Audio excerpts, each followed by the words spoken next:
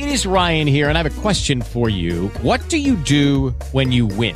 Like, are you a fist pumper, a woohooer, a hand clapper, a high fiver? I kind of like the high five, but if you want to hone in on those winning moves, check out Chumba Casino. At ChumbaCasino.com, choose from hundreds of social casino-style games for your chance to redeem serious cash prizes. There are new game releases weekly, plus free daily bonuses. So don't wait. Start having the most fun ever at ChumbaCasino.com. No purchase necessary. VGW. Void where prohibited by law. See terms and conditions. 18+.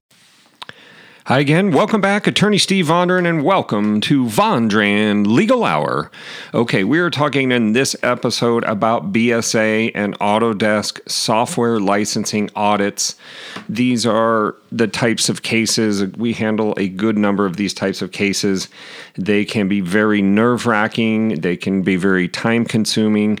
And a lot of stress and pressure is caused when you get that love letter from the BSA, its attorneys, or Autodesk and its attorneys, and you are asked to audit your internal systems, okay, looking for all different versions of software that may be installed on each computer, server, laptop, so forth and so on, and to account for each piece of software and to provide proof of purchase for each piece of software that you have. So this can be a very stressful thing, especially when your company's busy and it's growing and it's trying to do things to build the business, and then you get these kinds of things that look to set back your business and interrupt what you're trying to do.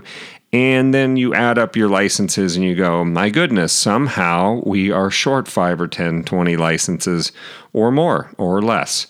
We've dealt with all types of cases, but as we tell all our clients, the first thing to do is we see this quite frequently where the clients go ahead and they try to start negotiating and working through the process with the attorneys for these companies, and one way or another, they normally end up coming back to us saying, I don't want to handle this process. They may run into an attorney that's aggressive and pushing them around like a copyright bully, somebody that feels they have all the rights on their side and, maybe threatening raids on your business, all kinds of things that are going on. So what we suggest is lawyer up, get your attorneys. They have attorneys on their sides. They're already coming out of the gates, fighting, swinging, accusing, throwing allegations around. So you're going to want your attorneys as well. So I'm going to talk in this podcast, this intellectual property copyright law podcast, about some common defenses that we see commonly raised defenses in these cases. It's not black and white. It's not cut and dry. There's all kinds of things that can happen in internal IT networks. Software can be installed by many different people in many different ways, some intentionally, some unintentionally. And so we're just going to talk about some of the defenses that may come up, because you see, they're always going to try to argue, these representatives, that for somehow this was willful infringement, that it was intentional, that you're a pirate, a software pirate.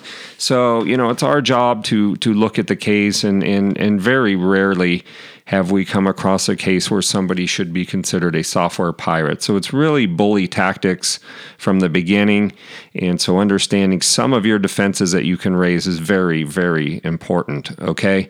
So let's talk about these. Some of the things, we've had clients that have lost receipts. Now, last I checked, there was no crime in America saying I lost my receipts, okay? But this is something that pops up from time to time. You've paid for your software. You may have none of your receipts. You may have all of your receipts and you're missing 5. Doesn't mean you're a software pirate. It means you can't find 5 of your receipts.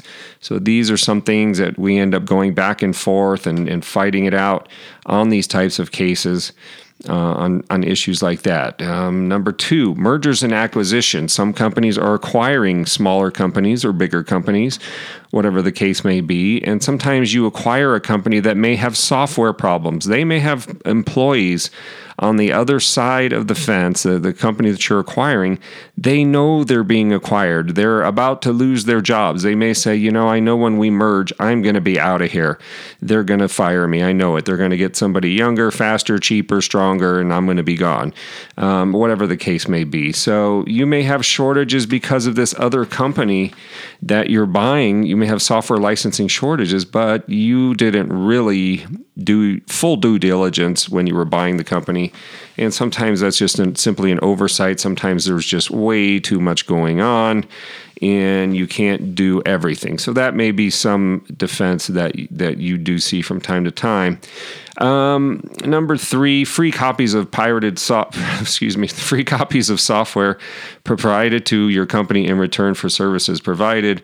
We have had companies that have been given a free license to use a particular piece of software, such as Autodesk. And it would be a consultant or somebody that says, yes, I've authorized them to use, and thanking them for their services or for attending a trade show or whatever, a free copy of a software provided to a company in return for services provided. Yes, this does happen. Yes, this does happen. So that's another thing where you can't really accuse someone of being a software pirate when they're getting free software. So these are some of the issues that pop up from time to time. We also have number 4, companies are authorized to download and install the software as a gift, a giveaway, or a perk. Sometimes they're given away and somebody says, here, I want you to have this as a thank you gift. Somebody may buy a version at a garage sale, thinking that, wow, it's an AutoCAD. I found it on Craigslist and somebody was selling it and I'm good. They don't have the license, but, guess I didn't really think about that. Okay, so those kinds of things can pop up. Demos, you can download sometimes a demo. You can get a rep that's calling on a company and says, hey, everybody, all you guys are using the AutoCAD. You need to look at AutoCAD MEP. This one's really amazing. And so download a version, check it out. We can give you a free copy. We can help you get rolling on that. So that may be something that pops up. And I just picked that. It could be any piece of software that you're looking for in a demo type of purpose. Okay. So that is another one. Number 6 on my list, companies growing very rapidly. And as things are growing, employees are coming on board. There's just not time to train everyone to the company policies and procedures. And somebody may be on their lunch break downloading something off BitTorrent or some other downloadable website, file sharing website. Next thing you know, it's on the computer and the person doesn't really know. They may be a temp employee. There's lots of temp employees that come in and out and may do something for the day just to see what's going on. Now you have software on your servers that you're going to account for in your audits, okay? So those kinds of things popped up. You have informants. The informants are the ones that go to the BSA or the SIIA, or directly to Autodesk and say, hey, I know somebody's installed software here and they're using it without paying for it. I know I'm leaving here in the next week because I can tell they're going to fire me or I've already been fired and they want me to hang around for 2 weeks. So I'm going to cause some havoc while I do. So you have to look closely at the informant, what they're doing, what their motives are. We have seen cases where the informant is the one installing, using the software that he later goes and says, well, this company's using it. It's on computer number 4.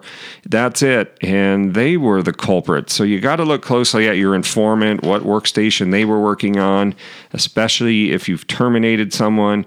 These are things that pop up. You have to take a look at it, okay? Number 8, rogue employees or independent contractors installing the software. Again, could be for accidental purposes, business purposes, could be demos, could be checking things out, all kinds of things, trial programs. They could be trying to set the company up for a lawsuit. You just never know what people are capable of, okay? Number 9, the case where the company simply has no clue how the software was uploaded to their computers. Sometimes could have been by a virus or a hacker or downloading something that put a payload on your computer without your knowledge, or downloading something that basically had the program and you weren't aware of it. So these kinds of things do happen in the digital age.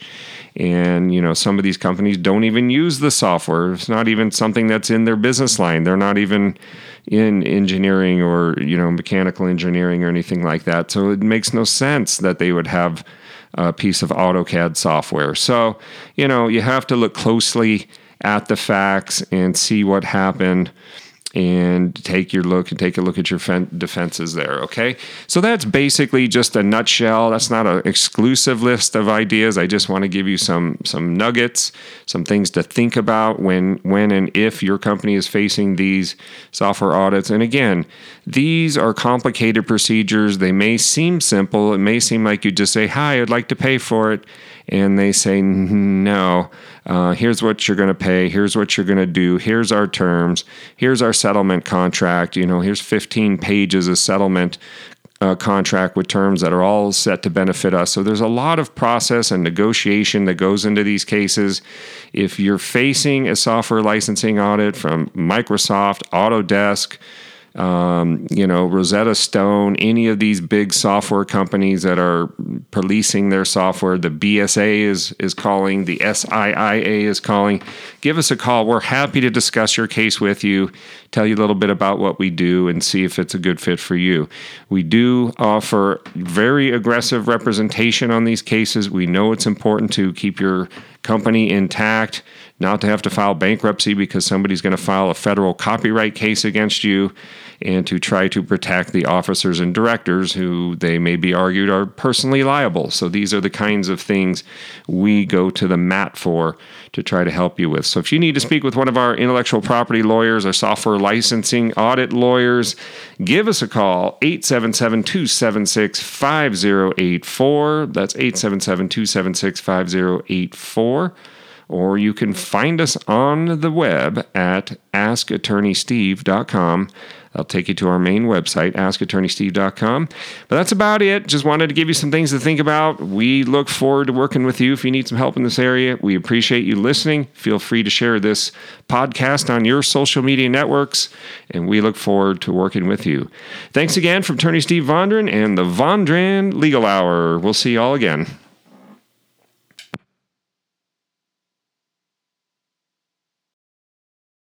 With Lucky Land Slots, you can get lucky just about anywhere. Dearly beloved, we are gathered here today to... Has anyone seen the bride and groom?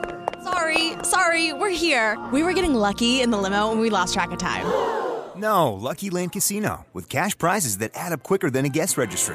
In that case, I pronounce you lucky. Play for free at LuckyLandSlots.com. Daily bonuses are waiting. No purchase necessary. Void where prohibited by law. 18+. Terms and conditions apply. See website for details.